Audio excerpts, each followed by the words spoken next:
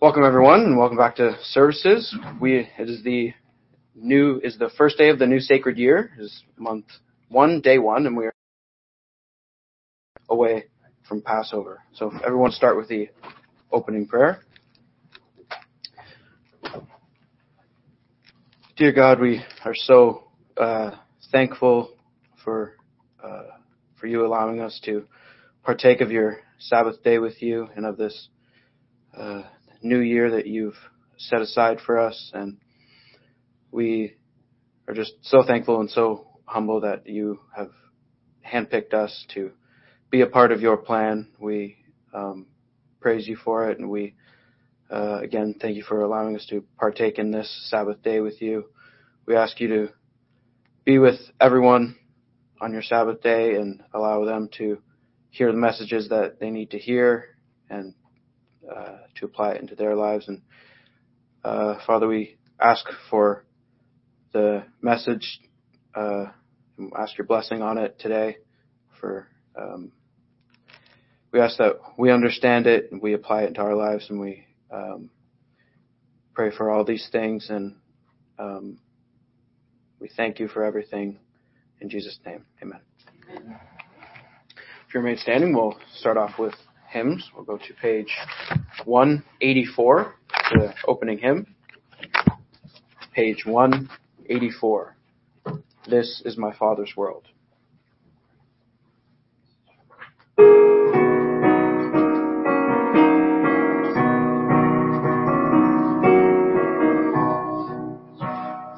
This is my Father's world, and to my listening ears all nature sings, and round me rings the music of the spheres. This is His world, I rest me in the thought of rocks and trees, of skies and seas, and the wonders wrought. This is my Father's world. The birds their carols raise, the morning light, the lily white, declare their Maker's praise.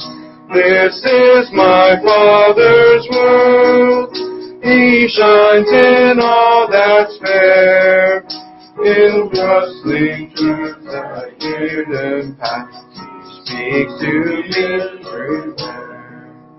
This is my Father's world.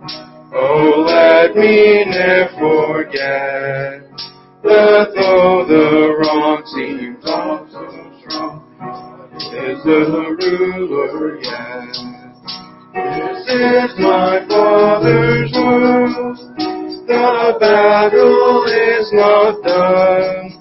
Jesus who died shall be satisfied. Earth and heaven be one. Good start. And we'll turn to page 61 for the second hymn. Page 61. Great is thy faithfulness. Page 61.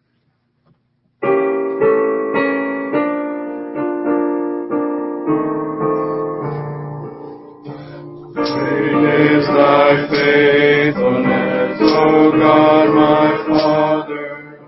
There is no shadow of turning with thee.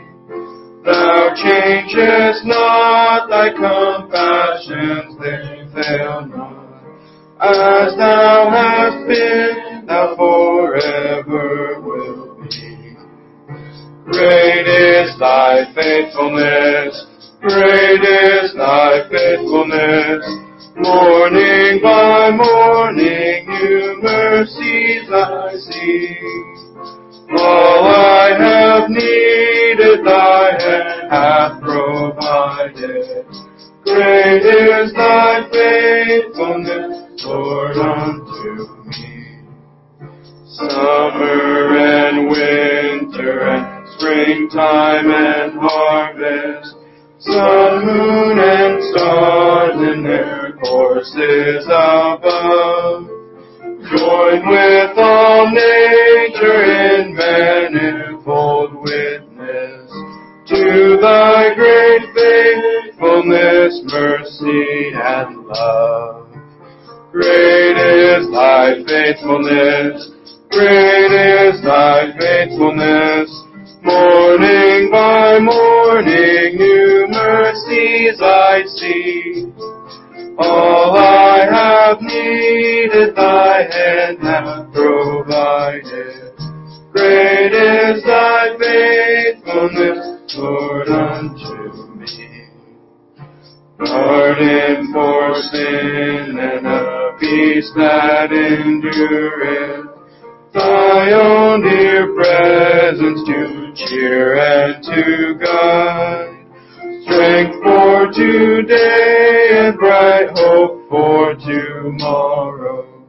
Blessings all mine with 10,000 beside.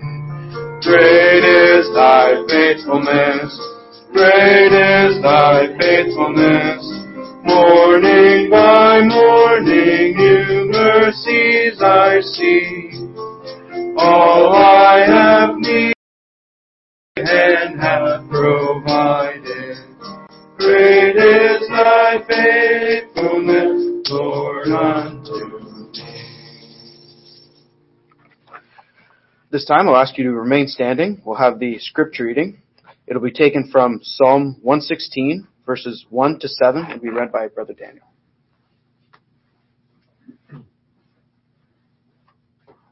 Good afternoon, everyone, and happy Sabbath. Psalm 116, verses 1 to 7. I love the Lord because he has heard my voice and my supplications. Because he has inclined his ear to me, therefore I will call upon him as long as I live. The pains of death surrounded me, and the pangs of Sheol laid hold of me. I found trouble and sorrow. Then I called upon the name of the Lord. O Lord, I implore you, deliver my soul. Gracious is the Lord and righteous. Yes, our Lord is merciful. The Lord preserves the simple. I was brought low, and he saved me. Return to your rest, O my soul, for the Lord has dealt bountifully with you. Amen. Thank you, Brother Daniel. You may be seated now. We'll have the intercessory prayer. Terrible news. Naomi Irion, the young lady who was a captive, was found dead this week after going missing for 2 weeks. So pray for her family and friends as they cope with this heinous crime. Some of our Tennessee brethren are coping with the effects of some extreme weather this past week, so keep them in your prayers. Velma Williams, a regular follower from the Houston area, is asking for prayers for her 22-year-old daughter, who is dealing with diabetic health issues, including high blood pressure and blood sugar. Locally, keep the Hessel couple in your prayers as they leave this week to make the long trip home, and also pray for the body of Christ as we prepare to enter the Passover season. So the short self-prayer, and then Pastor Marie will bring us all together. What's going on in the South China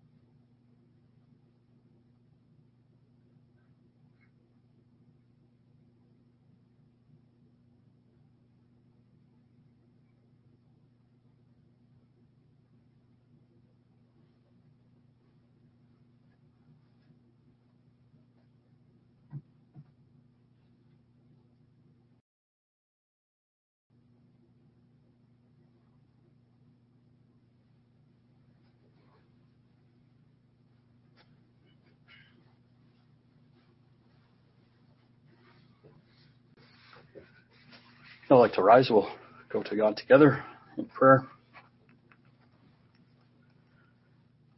Holy, loving Father, Abba, we come before your magnificent throne with our Messiah there at your right hand. So very grateful that we can come into your presence. We ask you to accept us collectively into your presence and hear our prayers.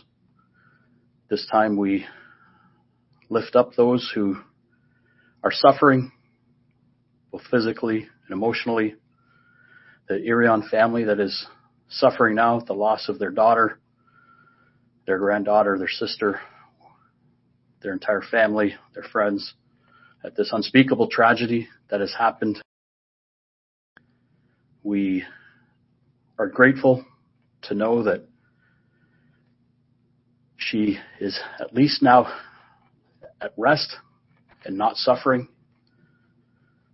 And at her next waking moment, she will come back to life, be out of the pain and the anguish that she went through, to now be in the presence of Christ and to learn more about him and his ways. We now ask for your mercy upon her family and her friends as they cope with this, especially coming into the Passover season. We know the adversary is at work and is making war with the saints, and this is just another example of that reality. So we ask for your strength for them, as well as wisdom for us all as we come to realize and come to see the facts of that war that is being waged against your people. We ask for your blessing upon your body, Messiah, as we come into the Passover. We know that at this time of year, historically, it is a time that we suffer individually, collectively. Our sister from the Houston area, her daughter, Keora King, is going through some health issues related to her diabetes. So please keep her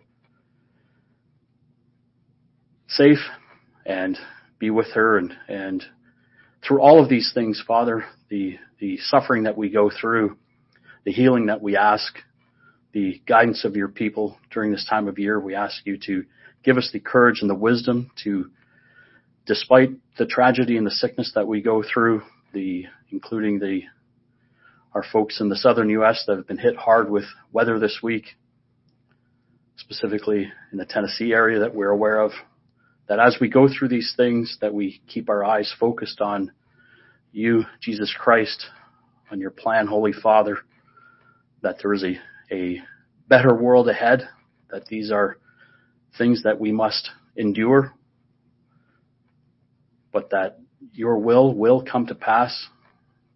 So please give us the strength and the wisdom to see to that will, to not take our eyes off the goal, and at this time to really value and appreciate each other as we come into the Passover season. Please guide us. Please be with those that are missing from our local group here through various reasons. We look forward to being all back together in the coming weeks as we come into Passover and the night to be remembered and the spring holy days. We so very much look forward to being together at this time. So guide us all through this, Father. Keep us focused. Keep us courageous. And again, we just ask for your blessing upon all of these people and the many that we are praying for individually, the many that we don't know about. We know they are safe in your hands, that your will supersedes all, and we're so very blessed to know that and be guided by that. We ask this all in the name of our Messiah and King, Jesus the Christ. Amen.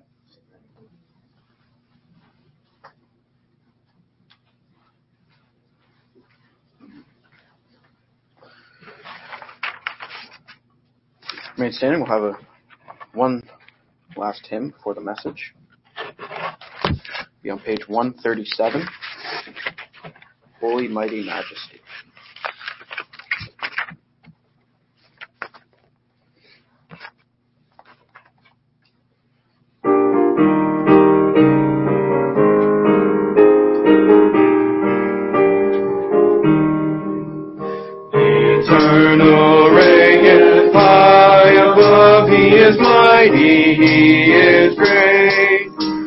between the cherubim. He sits, let the people praise His name.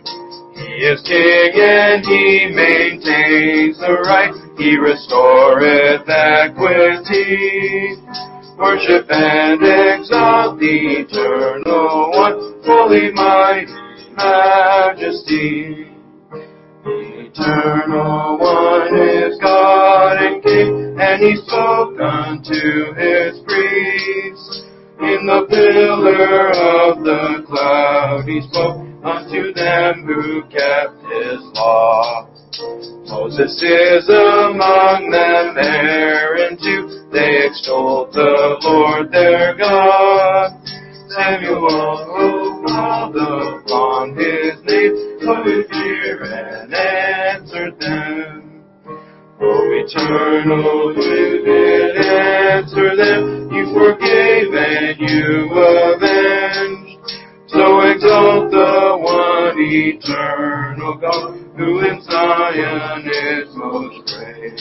He is King and He maintains the right. He restoreth equity. Worship and exalt the Eternal One, holy mighty majesty. May be seated. We'll have the main message of today be delivered by Pastor Adrian Davis, and it is entitled, Where Are the Nine? By Pastor Adrian Davis.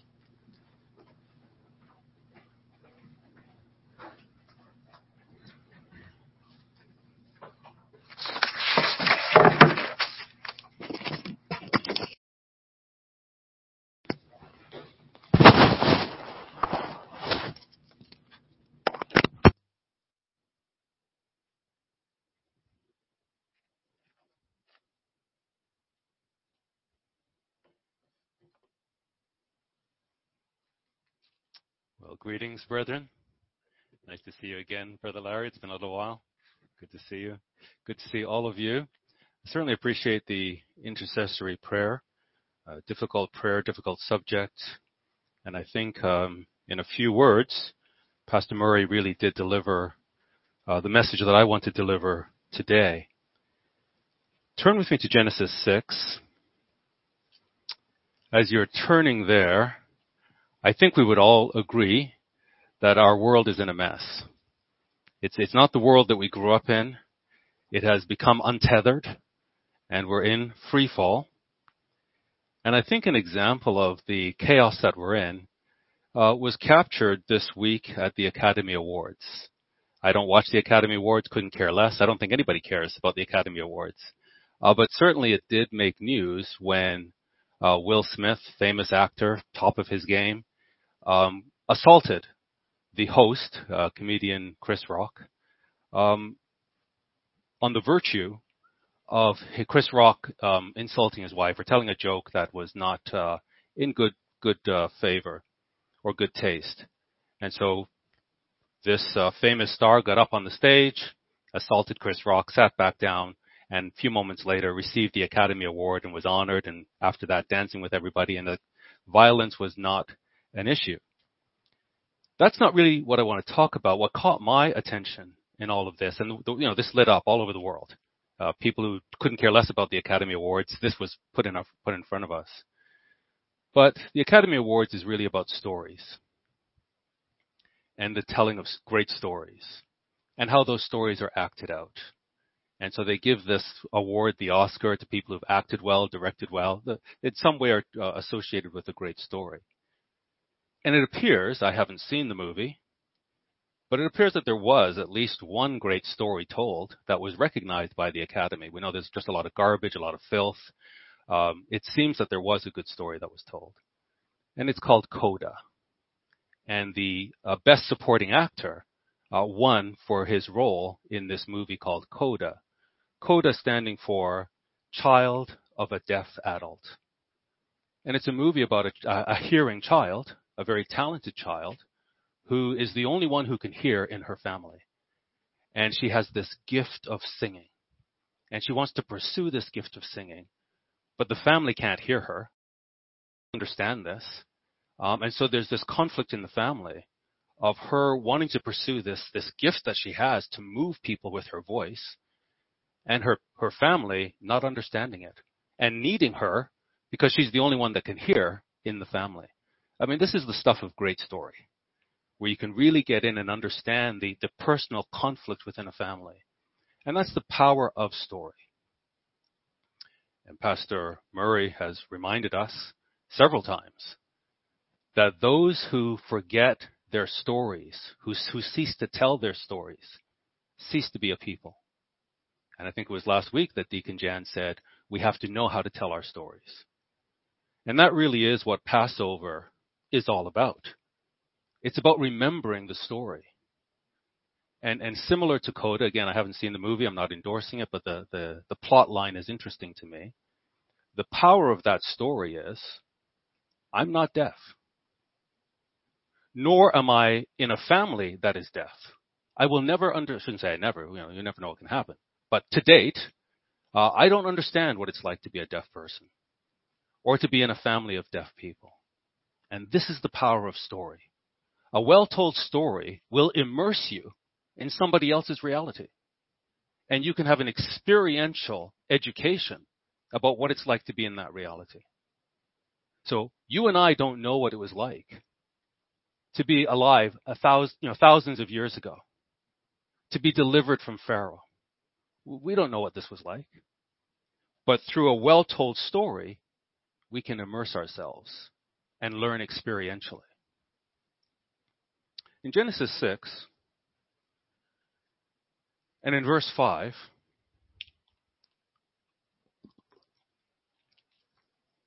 and so what I was saying there was the Academy Award for this man who won Best Supporting Actor, deaf man, it was overshadowed. Did you hear about it? Nobody heard about it. What they heard about was Will Smith and his egregious behavior. And so he completely overshadowed this great story and some great acting, apparently. What struck me I just heard an interview of this gentleman, Troy, I forget his last name, Troy K, something, Courts or something like that. They were interviewing him, and he's signing to answer. And I found it fascinating that in the family, so he's saying sign language is profound. It's amazing what you can communicate with your hands. And in the family, his father was the best signer, like an extraordinary signer. And his father was in some sort of an accident and left a paraplegic. So the very thing that he needed to communicate was taken away from him. And what impacted me was the son, this best actor, was so grateful for his father. He was so impacted by his father's example and so motivated to do something with his life because of his father. So in the midst of this tragedy, there was gratitude. And that really struck me. Here in Genesis 6 and verse 5, Christ warns us that our Noah's day, and here in verse 5, God saw, this is in Noah's day, that the wickedness of man was great in the earth. That's our day today, how accurate Christ was, that we've reached this culmination of wickedness, and people can put on suits and ties. It doesn't hide their wickedness. Their wickedness will come out. Their treachery will come out. And so we're in a world where the elite are treacherous. And here God's, just like in this time, God saw the wickedness of man was great in the earth, and that every imagination of the thoughts of his heart was only evil continually, exclusively evil all the time. That's where we are now. And every day, there's some new development that's just evil continually. I just find it hard to believe what we're doing to our children and what we're allowing to be done to our children and what people in suits and ties are defending. Like, no, it's good that we have pedophilia. Is this the real world? This is where we are. This is what Christ warned us. And it repented the Lord, verse 6, that he had made man on the earth, and it grieved him at his heart. And the Lord said, I will destroy man, whom I have created from the face of the earth, both man and beast, and the creeping thing and the fowls of the air, for it repents me that I have made them. And that certainly is sort of the prelude to where we are now. It's just impossible. Logic would tell you that this sort of evil cannot continue unabated. It must be addressed. And obviously man is not going to address it. The elite are evil. The elite are colluding in evil. So who will stop this? It has to be Christ. Verse 8, found grace in the eyes of the Lord. So despite all of the evil that was in the earth, there was a man on the earth who found grace. And by Christ pointing us back to Noah's time, clearly we're going to have the wickedness of Noah's day, but clearly there will also be the grace. That there must be a people who would be symbolized by Noah. That despite all of this destruction, there will be a people in the ark, so to speak. There will be a people that God's wrath will pass over. And we want to be in the ark. We want to be among those people. But will we? But will we? That's the question. And we may not be if we do not take this de-leavening process seriously. This is the period, we have 13 days now before Passover, and in this period before the Passover season, this is the opportunity for us to physically de-leaven our homes, our lives, as a spiritual reminder that this is the task before us, spiritually, to remove the leaven. One of these small pieces of leaven that can grow, that we must search for and root out, is ingratitude. Ingratitude is leaven. Ingratitude is this small thing, or something that can start small and grow and overtake our lives. It's something we must root out. And if we are going to find grace before God, we should not have certain issues. We shouldn't see, I mentioned this before, we shouldn't see brethren go from one Passover to the next and still have issues with brethren in the body of Christ. This is something that should be spiritually impossible. Spiritually impossible. That we have an issue one to another, and we come to a Passover, and we bury the issue. We take the leaven with us into the Passover, come out of the Passover, carry the leaven all year, and go into the following Passover. We're looking to find grace in the eyes of God. We're not going to do that if we are destroying our congregations by holding grudges. The fact that our history is one that we're really good at splitting. You really don't hear much in the way of the Church of God where two different churches of God are coming together. What we hear more often is a Church of God has split and gone into another splinter group. And I have to give CGI credit that I think more than all the churches of God, we do our best to cooperate and acknowledge and recognize other administrations and other part of the body. But the church continues to split, which is evidence we may not find grace in the eyes of the Lord. We have brethren who forsake the assembly. Although the scripture says very clearly, forsake not the assembly, so much the more as you see the day approaching. We have brethren who don't take the assembly as a high priority. And so you see them one week, you never see them again, then they show up again a few months later, and then maybe years go by and you don't see them. Or they show up in one congregation and they're in another, they get upset over there, they come back here. There isn't this sense that this body matters.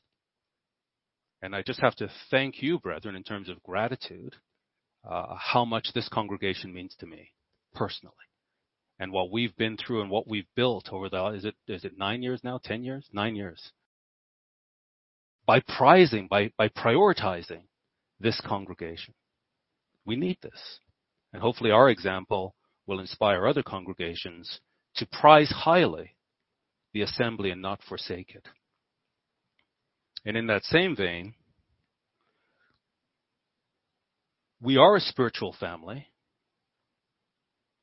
but sometimes you'll see brethren, it's just talk. You'll see brethren tight with their physical family, and then, I talk to these guys on the Sabbath for a couple of hours. But I don't really see them as my family. This has to change. If we're going to find grace in the eyes of God, we're going to have to shift. And not much after this, God sends this flood, destroys the earth, saves Noah, and then the wickedness starts all over again with Nimrod. And that same Nimrod agenda is what we're living it now. This global, authoritative, wicked government. As this takes over, as this evil covers the earth, will we find grace in the eyes of God? That's the question. And if we're hiding leaven, it's not going to go well. So we really do have to take this seriously, and ingratitude is a great leaven. Look at Matthew 18, a passage that we're all very, very familiar with. This is the passage where Christ teaches us directly how we are to handle differences in the body. How we're to handle it when somebody sins against us and we are the victim of sin. So he handles all of that. So disturbed and shocked by this unusual teaching of the Lord that he has to ask him, okay, I get the process. How many times do I have to go through this? Would 7 be good? Is it like 7's the number of completion? If I really stretch myself and do this 7 times, what do you think about that, Lord? And he says no, till 70 times 7, which is the symbolic of the whole period of time in the church age, 7 times 70 weeks. If you look here, or 70 times 7, if you look here, Matthew 18, drop down to verse 23. And just this passage, and let's read this passage with the view that we may be harboring ingratitude and what that looks like. Or the view that, no, truly I am grateful for what God has done for me. Matthew 18 and verse 23, therefore, the kingdom of heaven is likened unto a certain king, which would take account of his servants. So this is a great king who has people who work for him. Servants, we could say slaves. It's not like they have a choice. Like, hey, I think I'll hand in my resignation and go work for somebody else. No, these are his slaves. And when he had begun to reckon, so he's trying to just take an account of what's going on, what are my affairs here, one was brought unto him, which owed him 10,000 talents. So he probably had another servant that he could just say, go through and tell me what is the state of my affairs and how are my different employees or slaves doing with their area of responsibility. And so one of these servants comes forward and says, there's one of your servants who owes you 10,000 talents. Like, what? What some people say in today's money, this would be like billions of dollars. Let's say he owes you $10 billion. What on earth has been going on? So I've entrusted a servant with my affairs, obviously over time, and obviously a great amount of trust. I'm not going to micromanage you. You know I can chop off your head if you deceive me or are dishonest with my affairs. So I'm not checking up on you. Let's say, 10 years has passed. How's it going in that area of my responsibility? And now they come and say, Adrian, he's looking after the treasury. $1. Send him in here right away. So when he had begun to reckon, one was brought unto him, which owed him 10,000 talents. This enormous. But for as much as he had not to pay, I don't really walk around with $10 billion in my account here. So I have no way of paying this back. So the king brings me in, and as much as I have not to pay, his lord commanded him to be sold, and his wife, and children, and all that he had, and payment to be made. So this is just the state of affairs.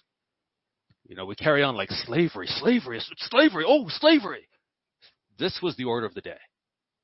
This was how the economy worked. And if you owed me money and you couldn't pay, I would sell you. And go work somewhere else. And by the way, you still owe the debt. So while you're enslaved over there, do what you can to keep paying me back. That's the way the economy worked.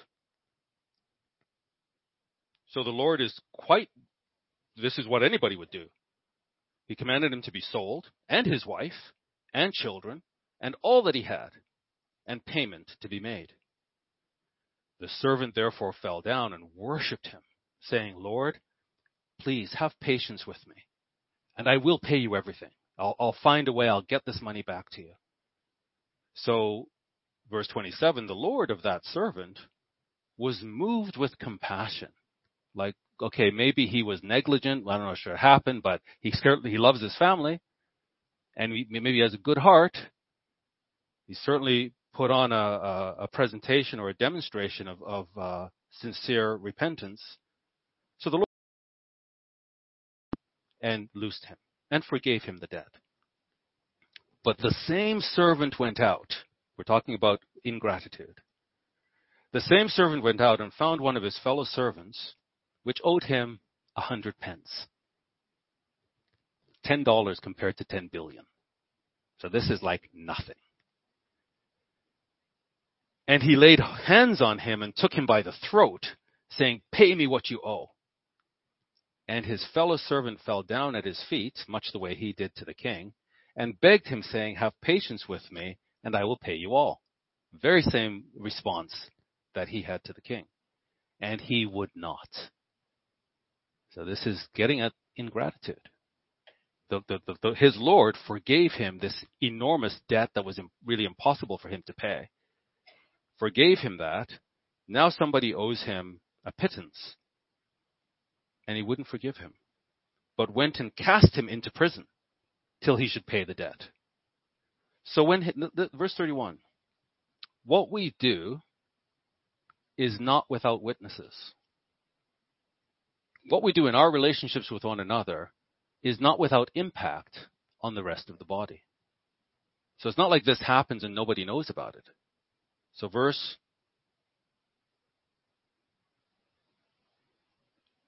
31, when his fellow servants, these are also in the employment of, when they saw what was done, they were really sorry about this. This is awful. We're all servants together.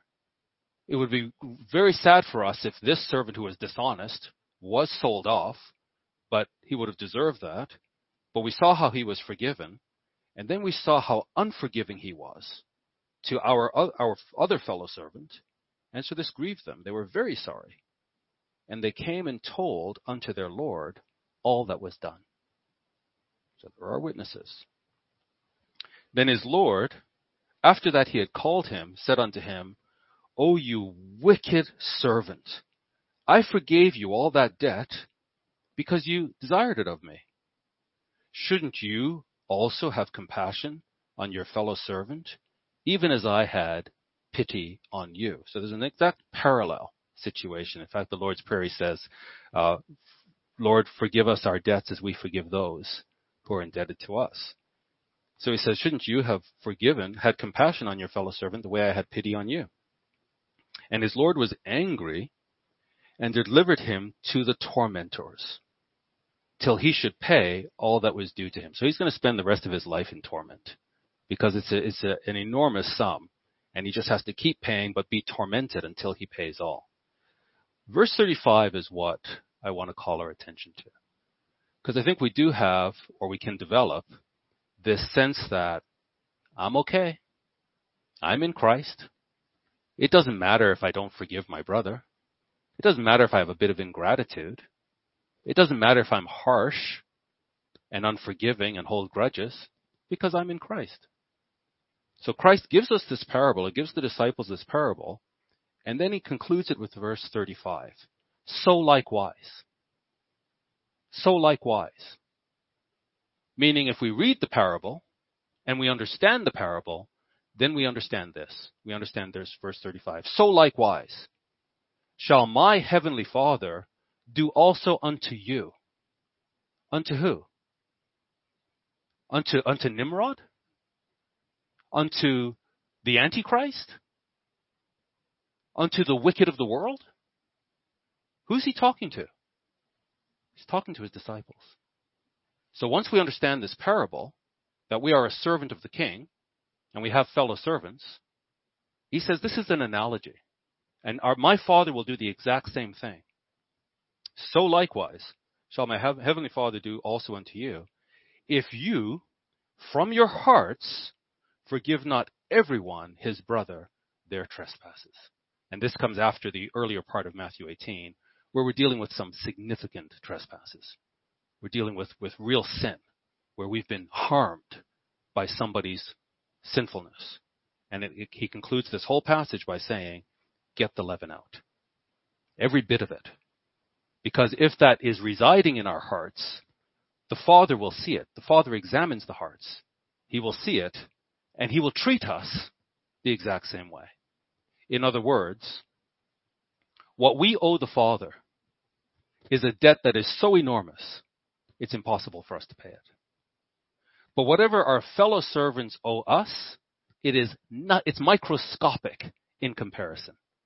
So we will have no leverage before God if we're not forgiving that microscopic debt that a fellow servant owes us when we have been forgiven, a debt that it's impossible for us to pay. Compare and contrast this wicked servant with Psalm 116, which is part of this set of Psalms, 113 to 118, that we've just concluded through the Wednesday night Bible studies. This coming Wednesday, God willing, Pastor Murray will join me. We'll have a Q&A. So any questions, there's a few questions that have come in. We'll address those questions in real time next Wednesday evening, God willing.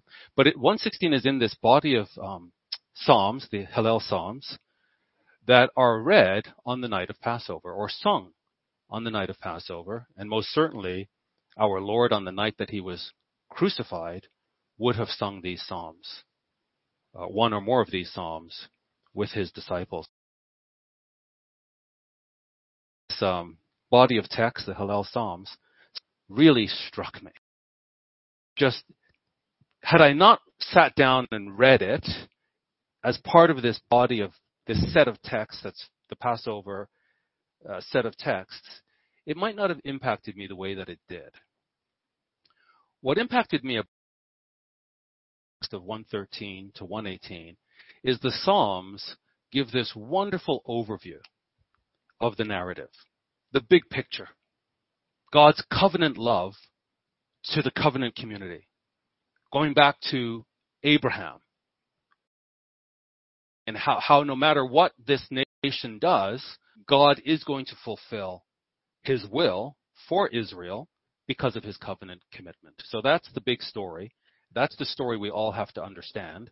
That's the story the Passover helps us understand and experientially understand. But in the midst of all of this, I get to Psalm 116, and it just hits me between the eyes how personal it is. That there's a personal story here. That yes, we must understand the big story. And Christians who don't are easily deceived. Christians who think that, the Lord, it's just me and the Lord. I just have this personal walk with God. And they have no clue why God is so faithful. They have no clue what the big story, what the narrative is that God is carrying out from Genesis to Revelation. So we just read there in Genesis 6 how all of this wickedness began. How there was a reset, a great reset, and then how it just all started again. And now Satan is trying to do his great reset, but we have this big picture as to why God is working through Abraham, what he's doing, and how it will all end up in Revelation. That's the big picture. And that understanding that is going to prevent us from a lot of deception. A lot of this sort of health and wealth gospel, and there's just so much deception that we can just run it up against the big story and say, nope, that doesn't fit. Even we can read extra biblical texts. These extra biblical texts, are they legitimate? Some of the early church, they were studying these extra biblical texts. We can pick up any one of them, read them, and run them against the narrative. And the minute they run foul of the narrative, they're out, or that section is out. So understanding the narrative is a great inoculation against deception. But as much as there is this big picture, there's also the personal story. There's your personal story. There's your personal relationship with this great God. And what the Psalms help us understand, the Psalms help us really marry our personal walk with God with the big picture. Faithful to me. Why is he always there for you? Why is he a reliable partner for you? Is it because we're just so special? Or is it because we understand what he is doing at the macro level, and then we understand we've been grafted into this narrative? We've been recruited and placed into this covenant community as part of this grand narrative. And so God's covenant faithfulness is not just on a macro level, it's on a very personal level. And that's what struck me here in Psalm 116. Psalm 116 and verse 1. I think it's David, but we don't know for sure. The psalmist says, I love Jehovah. Why? Because he heard my voice and my supplications. And on Wednesday I said how, or when we studied this, I said how John really makes this clear to us in the New Testament setting. In his writing, he says, we love the Lord. Why? Because he first loved us. He's to us, and because of gratitude, because we recognize how big this grace is, him. It's not like somebody has to command you, well, you better love the Lord, or else he'll punish you. Okay, I better love the Lord. No, this is real. This is a real personal experience. God intervened in your life. He intervened in my life in a very personal way, profound way. And we recognize that this is his intervention. And therefore, we're overwhelmed with gratitude. Saw in Matthew 18.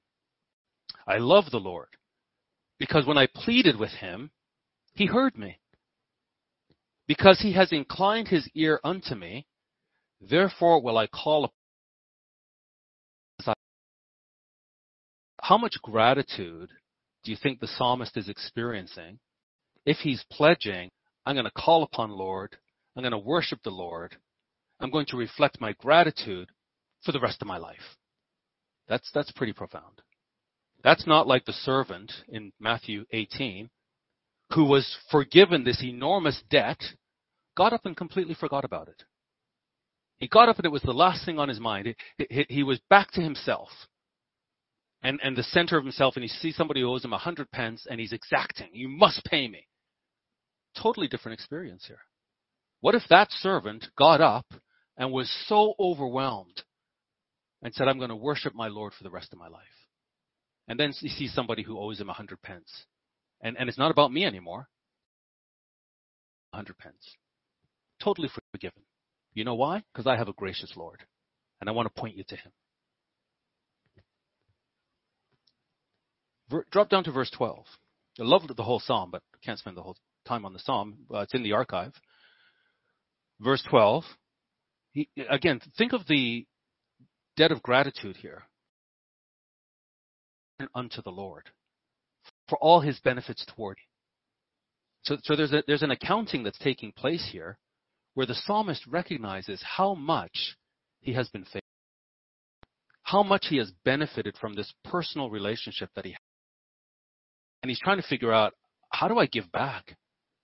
I can't just receive all of this and not give back. He says, verse 13, very applicable for us as we're preparing to enter into the Passover in just the cup of salvation and call upon the name of the Lord. So I'll go forward. I'm going to take this cup of salvation and I'm going to call upon the name of the Lord. I will pay my vows unto the Lord now in the presence of all his people. So those of us who are baptized, we've made a vow. Those of us who are married, we've made a vow unto the Lord. The gratitude that he's overwhelmed with here, it's like I am focused, and Pastor Murray mentioned focus in his prayer. I am focused. This is it for me.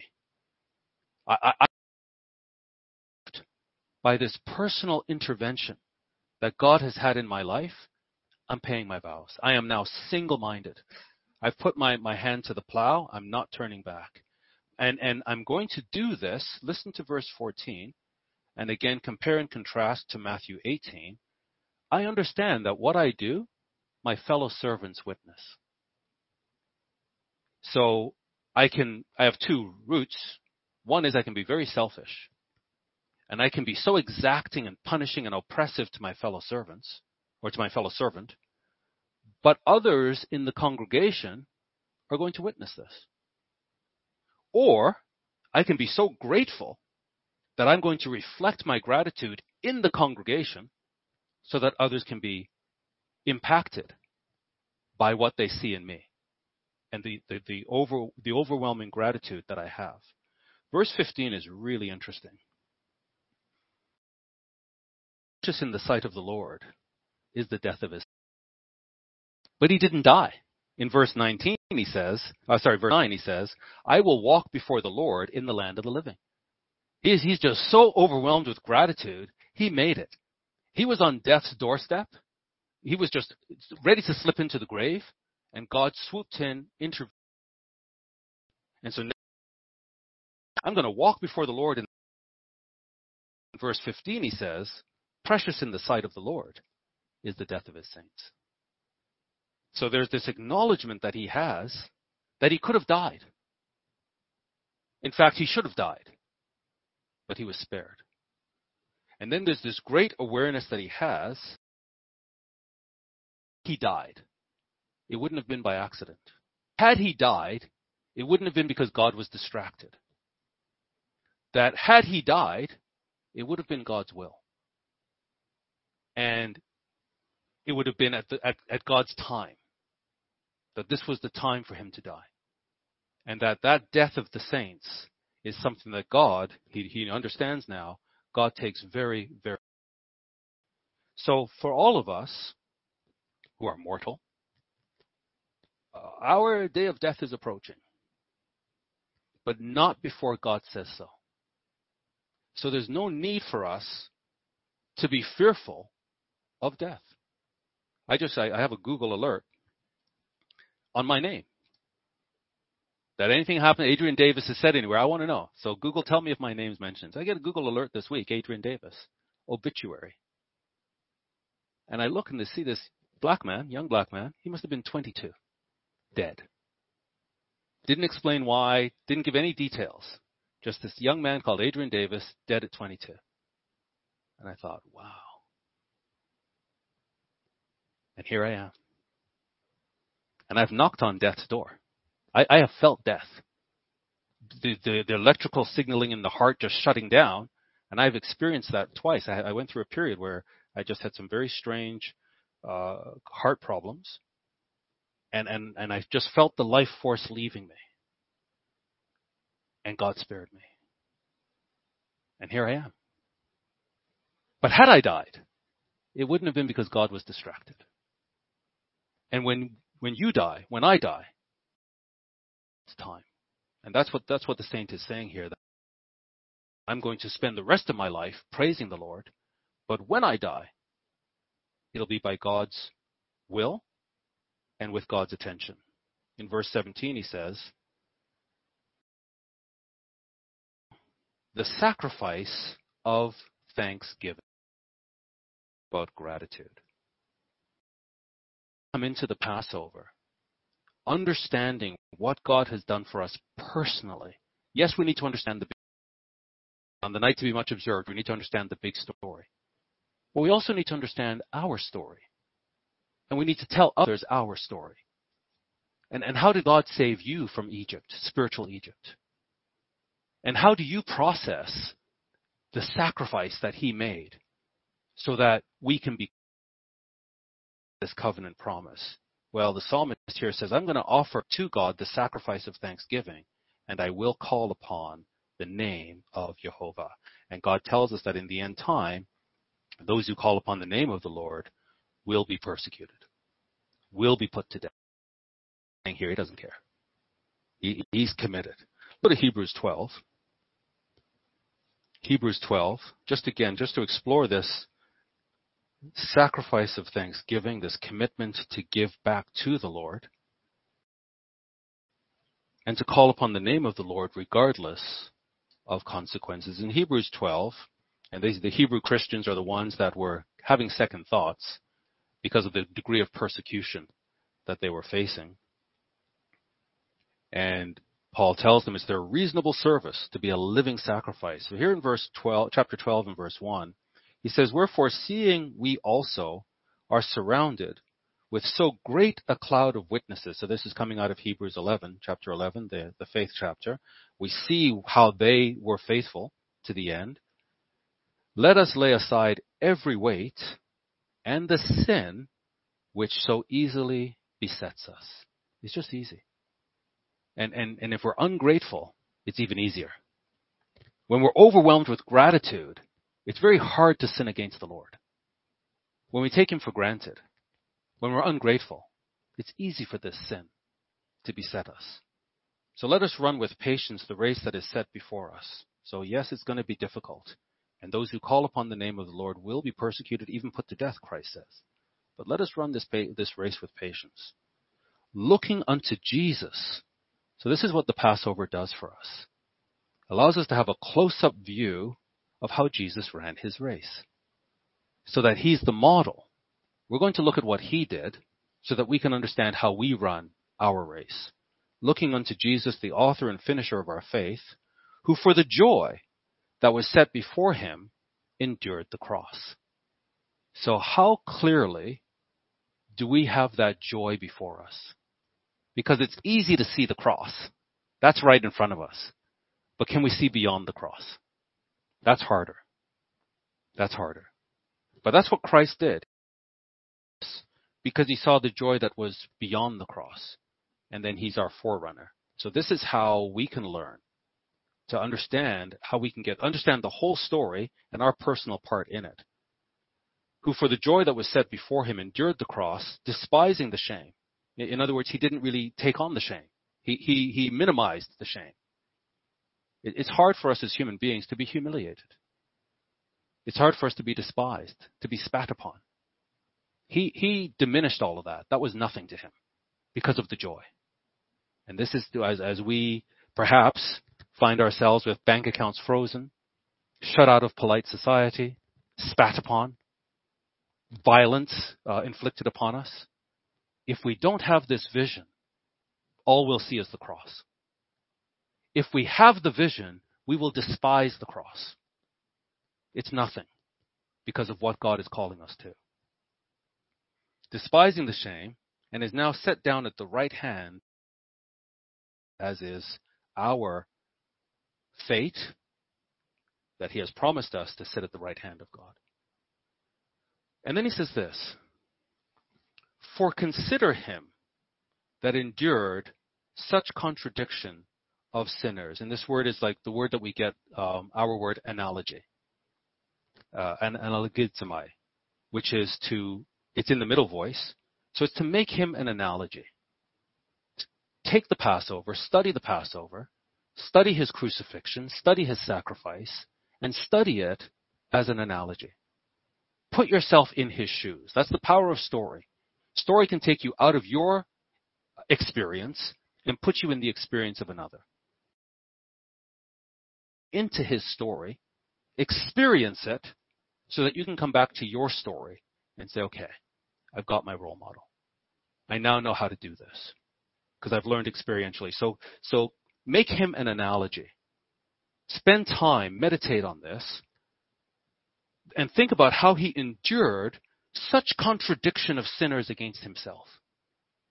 And we're heading into a world that's just dialing up the contradiction against Christ. So sinners are heating up. Sinners are intensifying. They're turning up the heat.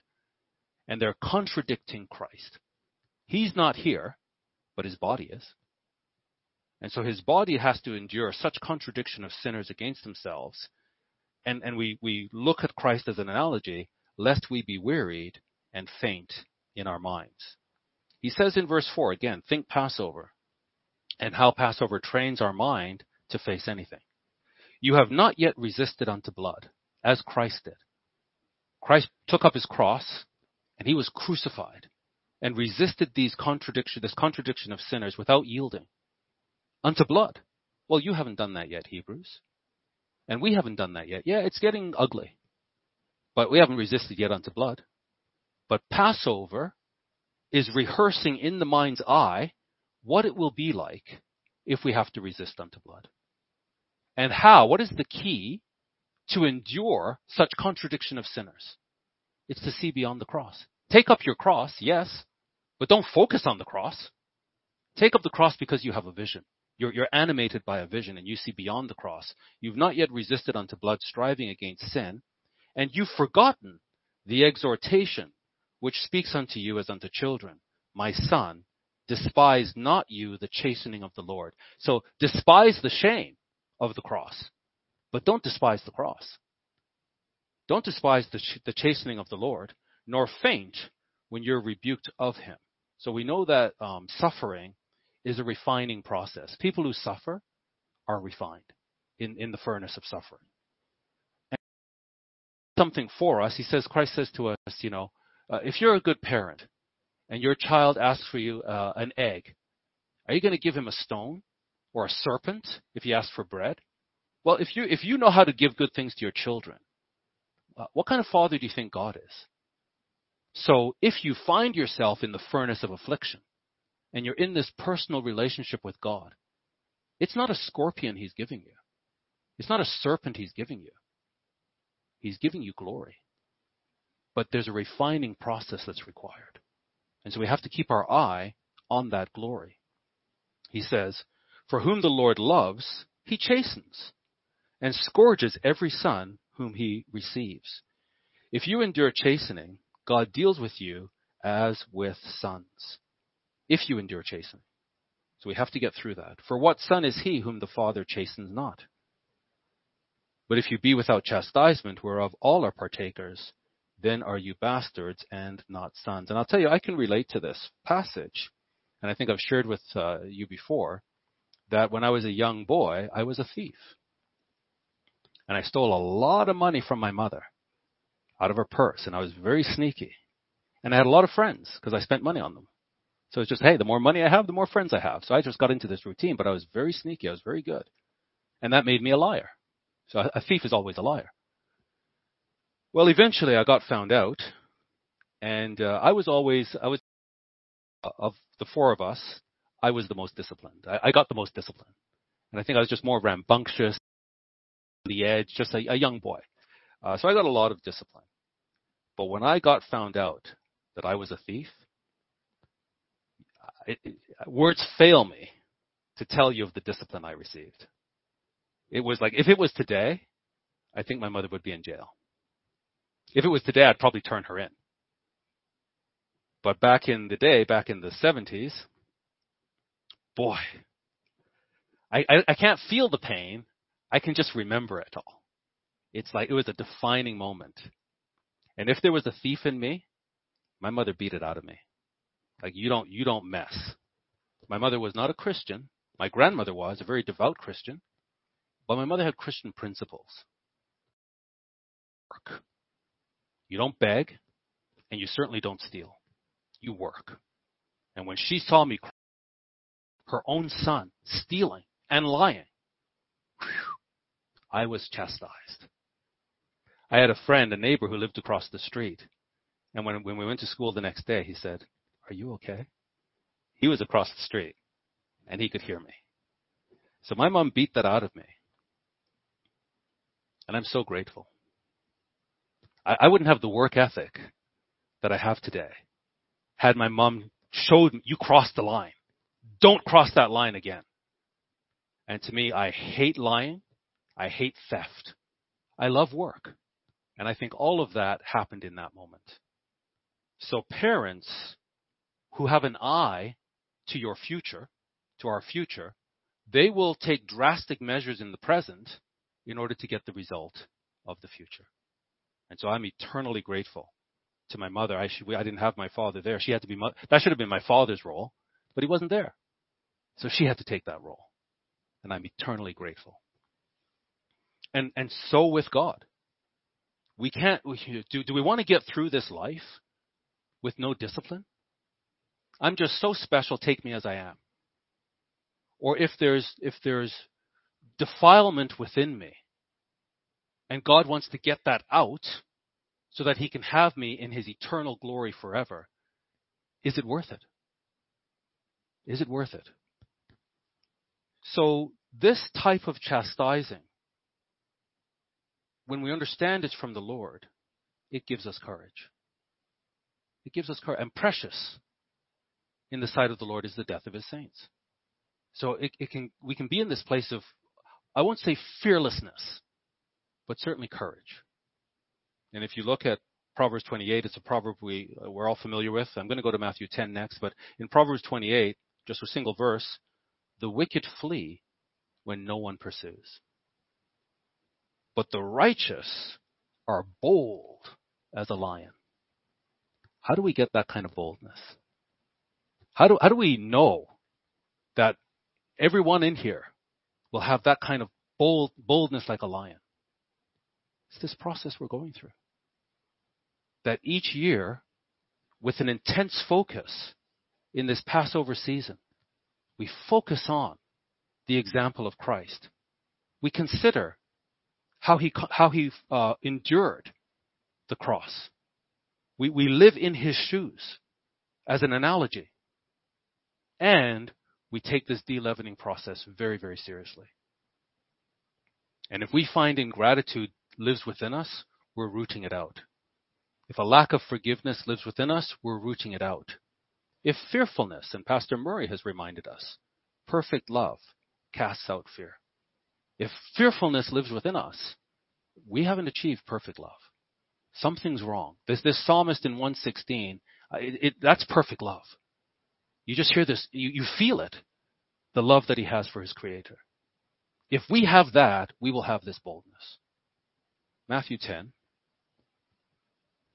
This courage will come from righteousness. So we have to accept there's going to be discipline. There's going to be yes. But we have to despise or lightly esteem their despising. It's okay. They don't understand the plot. They don't understand the story. They don't understand how it ends. We do. Matthew 10, very important chapter for us as we head into this end time period. In Matthew 10, beginning in verse 24, so Christ tells us the disciple is not above his master, servant above his Lord. It is enough for the disciple that he be as his master. So consider your master an analogy to you and be like him, and the servant as his Lord. Listen to the logic. If they've called the master of the house Beelzebub, how much more shall they call them of his household? So if they have no regard for Christ, why would they regard you? If they accuse Christ, why wouldn't they accuse you? But we're using Christ as our model, and we're developing courage. He says in verse 26, fear them not, therefore, for there is nothing covered that shall not be revealed, and hid that shall not be known. This word fear is phobia. So what's interesting here, it's plural, so he's speaking to all the disciples. It's not a command. He's not saying, do not fear them. I hope because of this understanding, you won't fear them. But it's not a command. It's a hope. It's in the subjunctive. So we have to ask ourselves, can we fulfill this hope? Based on our understanding that we're not above the Lord. So whatever they've done to him, they're certainly going to do to us. And therefore, we're not going to fear them. We understand the story. And then he says everything's going to be revealed. In verse 27, he says, what I tell you in darkness, that speak you in the light. And what you hear in the ear, that preach you upon the housetops. Very difficult in a censorious society. Very difficult in a politically correct society. Christ doesn't care. Truth is truth. And if it's true, don't mollycoddle, don't pussyfoot around, just speak the truth. Let the chips fall where they may. That's what he's looking for. He's not looking for people who will bend at the first sign of trouble. Oh, the censor's coming down. Okay, I give up. That's not what he's interested in.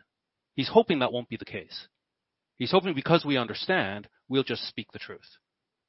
And then he says in verse 28, which is very interesting now, say, don't be afraid. But here, so first it was a hope that based on this understanding you won't fear. Now it's an imperative, which killed the body.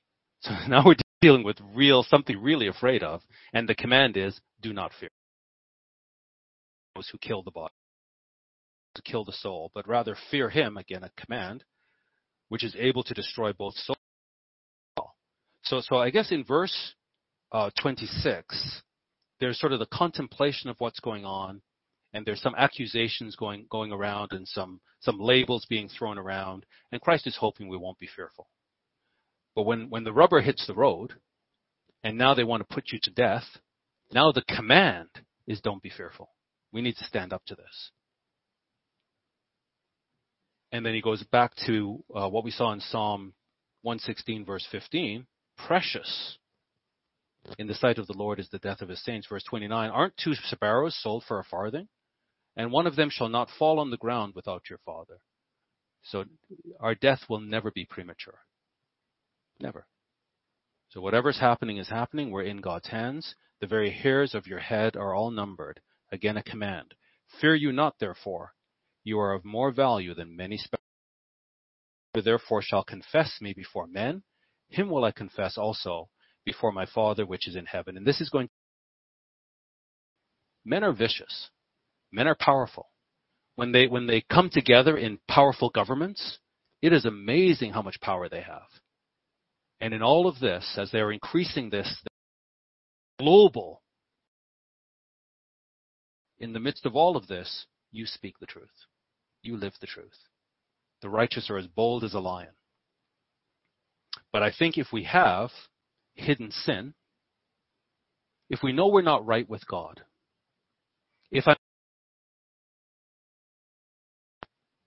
when the rubber hits the road, deep in my heart, I know that God isn't with me. So I'm going to be terrified. But if I've been using this time to root out the leaven, to root out the ingratitude, to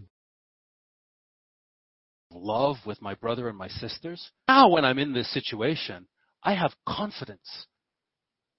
God is with me. Oh Lord, examine my heart. And the meditation of my heart and the words of my mouth are acceptable to you. So this boldness comes from the de-leavening process.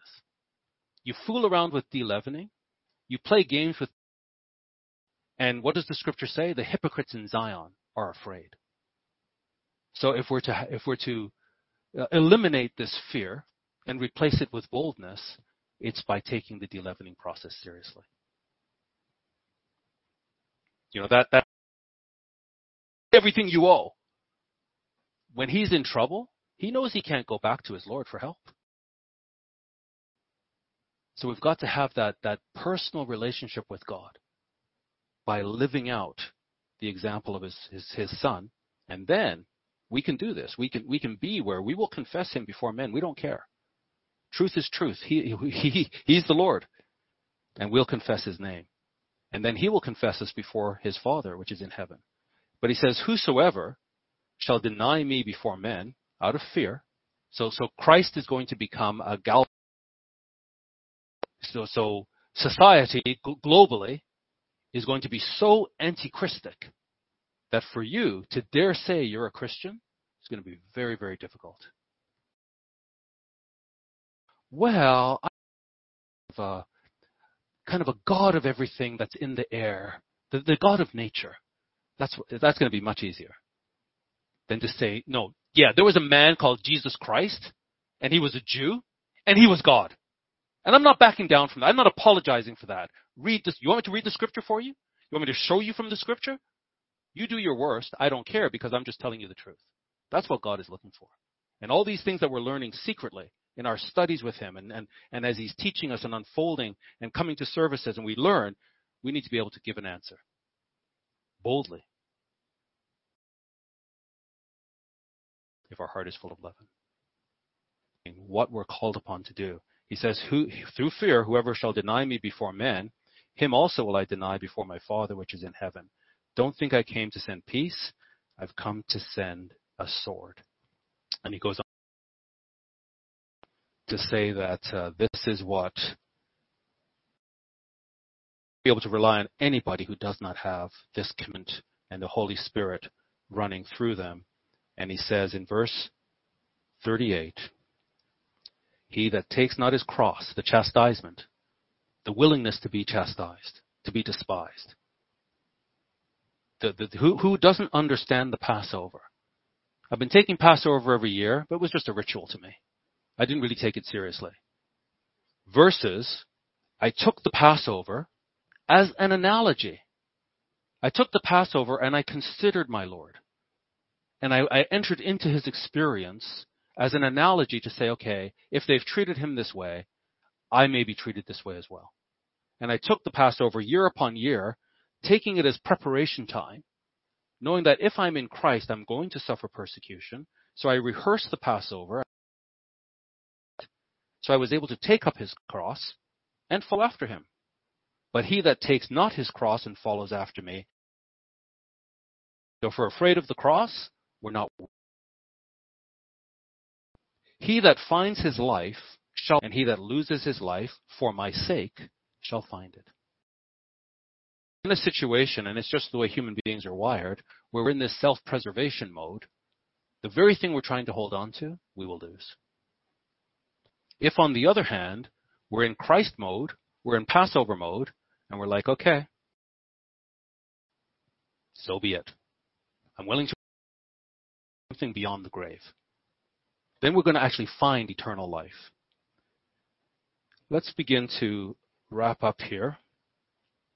As in 2 Timothy 2,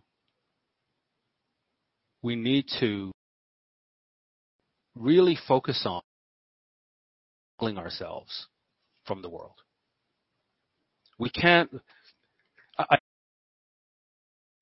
first of all, we've been duped, right? All of this social justice and all the politicians telling us what they're going to do for us and all the promises, we've been duped. We've been fooled. We've lost our lives. Our lives are being taken away from us, especially if we're Christian. So that's the reality. I wish I had better news. I wish I could say to you, oh, don't worry, it's just a little bit of a hiccup, everything's going to be okay. No, we're in free fall. I can't tell you it's going to happen tomorrow or next. What I can tell you is the last couple of years, and we're in free fall now. So we need to begin to intensify our walk with Christ. In 2 Timothy 2 and verse 3, he says, you therefore endure hardness as a good soldier of Jesus Christ. No man entangles himself with the affairs of this. It is him who has chosen him to be a soldier. So as I said earlier, we've been recruited. Being recruited into the covenant actually means, as a first fruit, we're soldiers. We've been recruited into battle. Understanding that, we can't be caught up in this world. It doesn't mean that we don't have a plan. It doesn't mean that we're not trying to build a good life. It just means we're not caught up in it. We do what we can while we can. If for the sake of Christ it's taken away from us, oh well. We had rehearsed this in our mind. We knew this could happen. And we're willing to lose our lives. But it doesn't mean we're irresponsible and we have no plan for the future. No, we have a plan for the future. We work hard. We want to go about our business, but we're willing to endure hardness. We're not backing down from our commitment. And we're not going to entangle ourselves in the affairs of this life, that we may please him who has chosen us to be a soldier. And if a man also strive for masteries, yet is he not crowned, except he strive lawfully. So if we're striving with leaven in our heart, we won't be crowned. He was very, very, it's not possible to be clearer. So likewise, will everyone who does not forgive.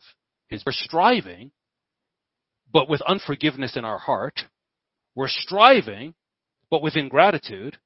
The scripture is clear. The man who strives for masteries, yet he's not crowned, except he strive lawfully. The farmer that labors must be the first partaker of the fruit. The farmer who labors must be the first partaker of the fruit. Consider what I say, and the Lord give you understanding in all things. Well, what does it mean? The farmer who labors must be the first partaker of the fruit. He gets to enjoy the fruit first. And we need to think about this. In John 15, he says, my Father is the farmer, and I'm the vine. So the Father is the husbandman. And the scripture says he gets to partake of the fruit first. Hold your place here and come with me to Luke 17. He says, consider this, understand it. The farmer gets to be the first partaker of the fruit, not you. You're out there working.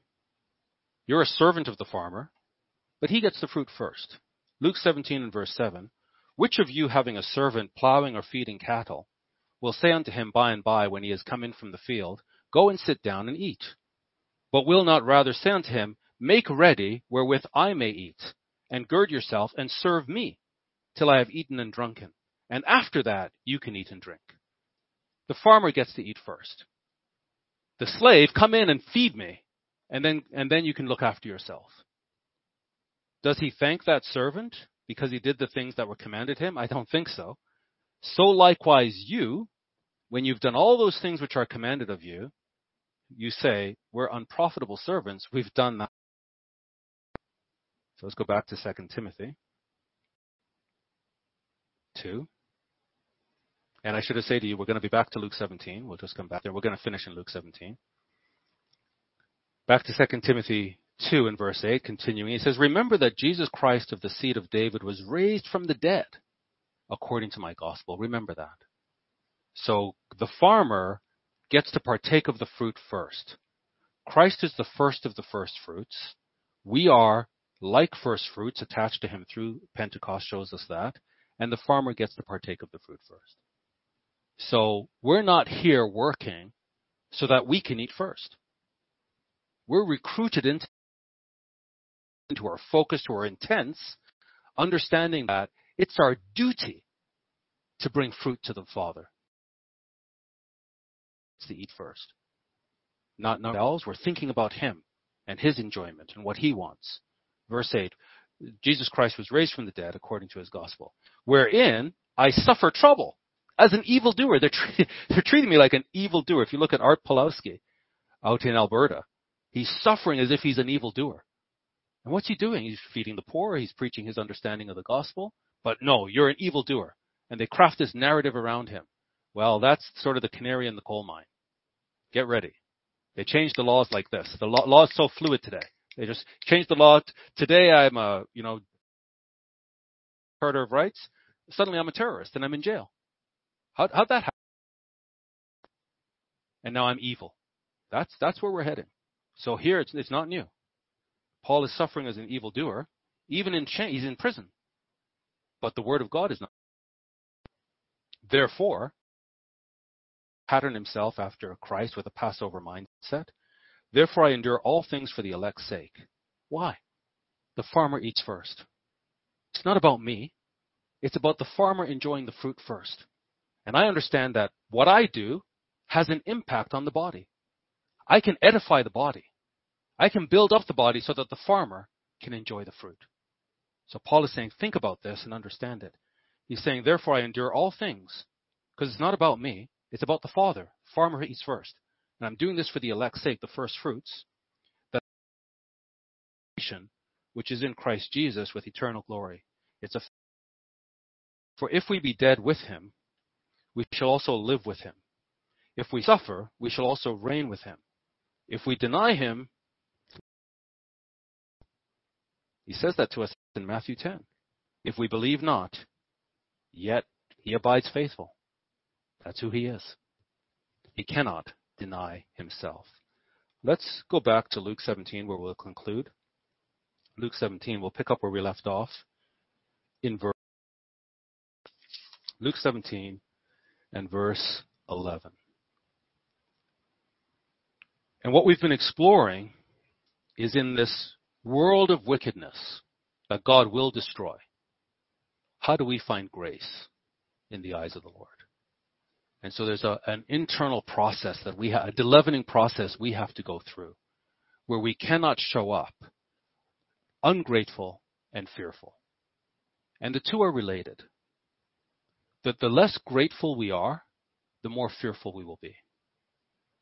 The more we're overwhelmed with gratitude of what God has done for us, the more we'll be in the mindset of the psalmist. How do I repay the Lord? How do I give back? For the rest of my life, that's it. For the rest of my life, regardless of consequences, I will glorify the Lord. That's what we're looking at. He says, it came to pass, verse 11, as he went to Jerusalem. Why is he going to Jerusalem? Why is he heading to Jerusalem? He's heading there for the Passover, to be crucified. As he's heading to Jerusalem to be crucified, he passed through the midst of Samaria and Galilee. Into a certain village, there met him 10 men that were lepers, which stood afar off. And they lifted up their voices. So, terrible situation. They're lepers. Their life is tragic. So they kept their distancing. They stood far off. Nobody wanted them. They're social outcasts. But they lifted up their voices and said, Master, have mercy on us. And when he saw them, he said unto them, Go show yourselves unto the priests. That as they went, they were cleansed. And one of them, when he saw that he was healed, turned back and with a megaphone, the Greek says megaphone. So he's really making this known. He glorified and fell down on his face at his feet, giving him thanks. There's the gratitude, overwhelmed with gratitude for how God has intervened in his life. And you know what? He was a Samaritan. Wasn't even a Jew. He was a Samaritan. The Jews looked down on the Samaritans, although they're part of the house of Israel, and he was coming through from the north, through Samaria. This Samaritan was overwhelmed with gratitude. I guess the Jews thought, he has to do this for us. Maybe we think that. I'm a Christian. He has to intervene for me. What I'm going to ask you, brethren, as we head into the Passover, to look at Psalm 116 and think about your life. Have you forgotten? Have I forgotten? How many times, how often, how deeply, how wholly God has intervened in your personal life, in your personal journey. And let's remember to be grateful. Let's be overwhelmed with gratitude. In fact, I want to share with you a quick story. This was interesting. His name is Anthony Ray Hinton. Your life is hard? You think you've been hard done by? Anthony Ray Hinton spent 30 years on death row for a crime he didn't commit. Think about that. On death row. Any moment now you can be destroyed. And maybe he gets what do they call that, a stay? But he's got this death sentence over him for 30 years for a crime he didn't commit. He was working in a locked factory at the time he was being accused of. The police told him he'd be going to jail because he was black. So going back to how things were over 30 years ago. His time in jail, which, again, we should celebrate the fact that we've moved on. Society today. Christians are trying to drag us back to the 1960s and drum something up that just doesn't exist in the way that they're saying. If we have anything, we have systematic equity, which is not necessarily a good thing, but it's better than what we had. But now this is the way things were. He was black, and therefore, hey, you're going to jail. His time in jail was spent in solitary confinement. That's something that can just drive you crazy. In a 5 by 7 foot cell, allowed out only 1 hour a day. But Hinton quickly became a friend and counselor of other inmates and the death row guards, and many of whom begged Hinton's attorney to get him out. A unanimous Supreme Court ruling ordered his release, and he was able to walk free. In an interview, he is quoted saying, "One does not know the value of freedom until it is taken away." And so we just had a taste of that over the last couple of years, how quickly our freedom can be taken away, things that we took for granted. But when it's really totally taken away, then you understand the value of freedom. Listen, he says, people run out of the rain. I run into the rain. I am so grateful for every drop, just to feel it on my face. Hinton was later interviewed on 60 Minutes. The interviewer asked if he was angry at the people who put him in jail. He said he forgave them all. 30 years on death row, in solitary confinement. He said he forgave them all. The interviewer asked, "But they took 30 years of your life. How can you not be angry?" Hinton responded, "If I'm angry and unforgiving, they will have taken the rest of my life." Wow. Wow.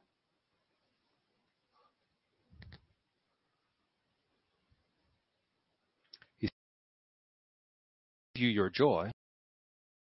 Can't let people come into your life and destroy it. But I refuse to let anyone take my joy. I wake up in the morning to make me laugh. I'm going to laugh on my own because I've been blessed to see another day. And when you're blessed to see another day, that should automatically give you joy." Hopefully, brethren, that's a real away from them, solitary confinement, 30 years on death row, and when he's released, he puts it behind him. Christ is asking us to do even more than this. He says here, with this Samaritan who came with a megaphone and glorified Christ. Verse 16, he fell down on his face at his feet, giving him thanks, and he was a Samaritan. And Jesus answering said, "Wait a minute. Didn't I cleanse 10? Didn't I heal 10? As I look at the church, and we know in this world, there's filth. People dress up nicely, and the filth comes out. They can't hide it. Corruption and filth. And we were just like them. Intervened. Washed us, made us clean, placed us in the covenant. Do we have this attitude like the Jews? Well, he had to, we're in the covenant, he needs to do that. Who cares? Or are we more like the Samaritan? Are we overwhelmed with gratitude? That he looks at the church and says, we're not X number cleansed. And then 90% of them, thank you. Can't be overwhelmed with gratitude. Can't have a sense like I have to pinch myself. We're not all the church cleansed, baptized into his glory. Christ says, we're not their 10 cleansed, but where are the 9? Where's 90% of the people who benefited from my grace? Are they now going out and exacting retribution from somebody who owes them? And only 10% is truly grateful? Were there not 10 cleansed, but where there are not found that returned to give glory to God except this stranger? And he said to the stranger, arise, go your way, your faith has made you whole. We look forward to this second Exodus, wrath upon the earth. And we look forward to being among those who find grace in the eyes of God. Will we be among those who are found to be grateful? And God can, instead of Christ saying, will they return? Can he instead turn to us, full of gratitude, overwhelmed with gratitude, and say to us, where are the 9? Your faith.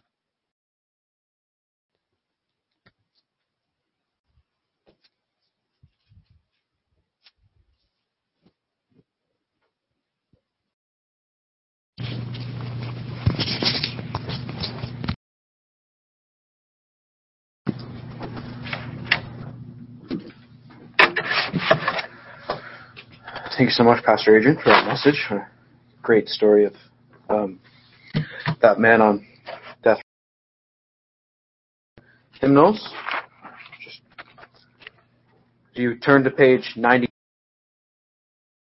I'm going to do the announcement. Bible study this week, Wednesday, April 6th. As Pastor Adrian mentioned in his sermon, there'll be a live Q&A. Facebook page, Canada, and the Holy Days. Thursday, April 14th is the Passover. Friday, April 15th is the night to be much remembered. Saturday, April 16th is the first day of unleavened bread, and Friday, April 22nd is the last day of unleavened bread. Now for the hymns, you're page 99. My soul.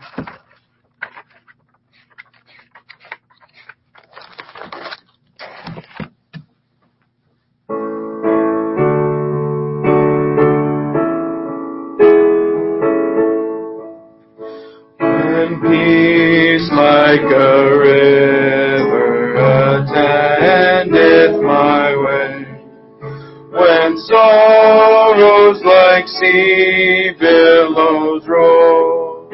Whatever my lot, thou hast taught me to say, it is well with my soul. It is well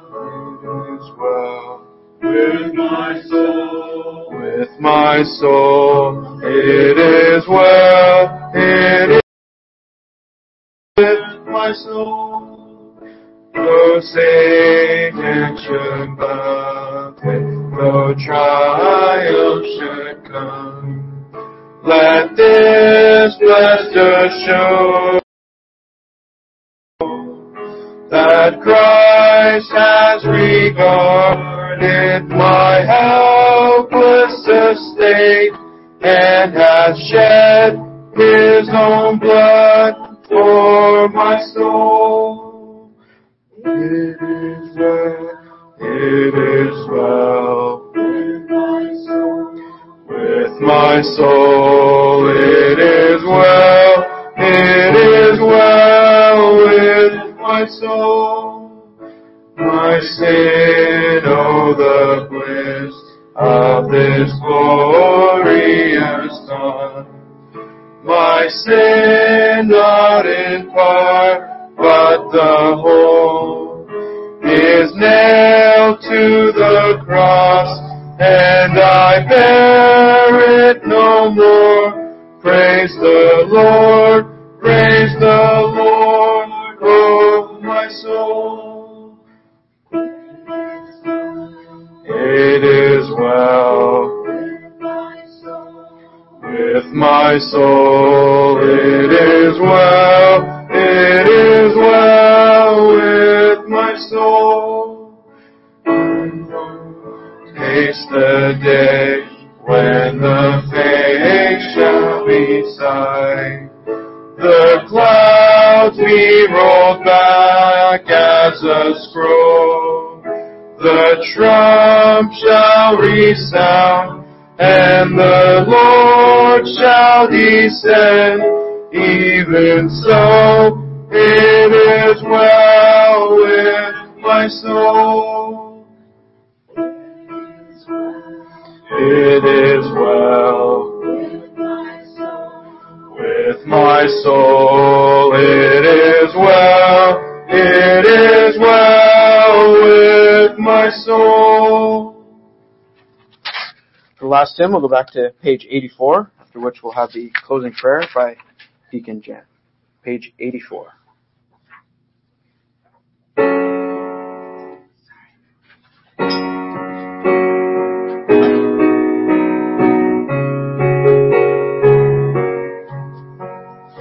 I am resolved no longer to linger, charmed by the world's delight.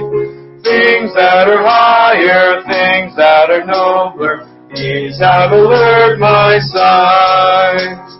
I will hasten to Him, hasten so glad and free, hasten glad and free. Jesus, Jesus, greatest, highest, I will come to Thee. I am resolved to go to the Savior, leaving my sin and strife. He is the true one, He is the just one, He hath the words of life. I will hasten to Him, hasten glad and free, hasten glad and free. Jesus, Jesus, greatest, highest, I will come to Thee. I am resolved to follow the Savior, faithful and true each day. Heed what He saith, do what He willeth, He is the living way. I will hasten to Him, hasten so glad and free, hasten glad and free. Jesus, Jesus, greatest, highest, I will come to Thee. I am resolved to enter the kingdom, leaving the paths of sin. Friends may oppose me, foes may beset me, still will I enter in. I will hasten to Him, hasten so glad and free, hasten glad and free. Jesus, Jesus, greatest, highest, I will come to Thee. I am resolved, and who will go with me? Come, friends, without delay. Taught by the Bible, led by the Spirit, we'll walk the heavenly way. I will hasten to Him, hasten so glad and free, hasten glad and free. Jesus, Jesus, greatest, highest, I will come to Thee. Now for the closing prayer.